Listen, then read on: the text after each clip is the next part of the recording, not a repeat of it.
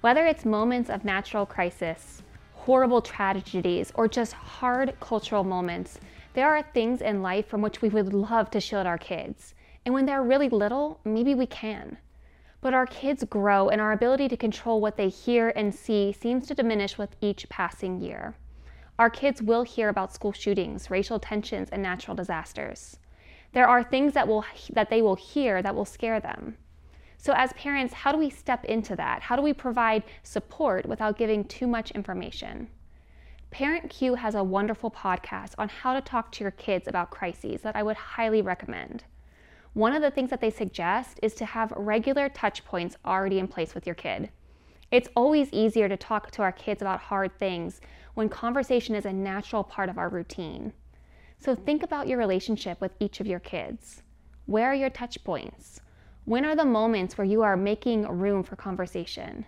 Where are the times when your kids are the most talkative and the most willing to share? Continue to use those moments to build relationship with your kids so that when the time comes to have hard conversations, that rhythm of talking already exists. The Parent Cue podcast also recommends balancing transparency with oversharing. Depending on the age of our kids, we'll want to consider what is appropriate to share. A great suggestion is, rather than going in with an agenda about what we think is important, we can ask our kids questions to see what is really significant and on their minds.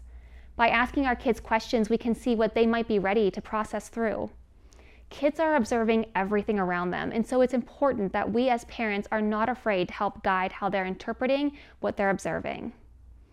If you have a kid who doesn't seem to want to talk about something hard, a great question that you might be able to ask them would be something like, how are your friends processing this event? Or how are your friends dealing with this difficult scenario?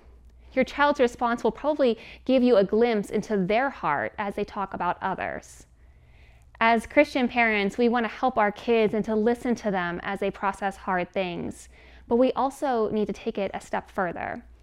This is because we want to see our kids able to understand what is happening around them in the world and to interpret that through a biblical lens.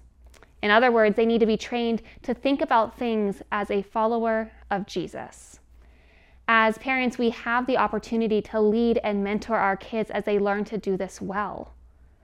So as you process things that are happening in this world, remember that your kids might be too. Don't leave them alone in their thoughts. Most likely, they're processing them with someone, so why not you?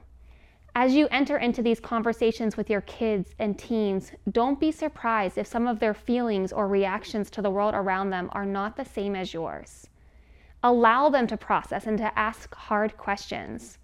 Rather than always giving them answers, it's also okay to just ask them questions in return, or to just listen. Help them to think well and critically with a biblical lens. A great question that you can ask your kids is, where in the Bible do you see support for that? And above all, just listen. If you aren't sure how to respond to something, wait. Process, pray, do research, and come back to the conversation another time.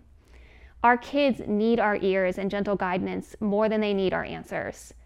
Be a safe place to process hard things and continually point your child to their loving Father. Thank you, Jenna, for that message. And thank you for joining us for this week's episode of Fridays Are for Families. We place a high value on discipleship, specifically at home, because we believe that strong disciples are made at home.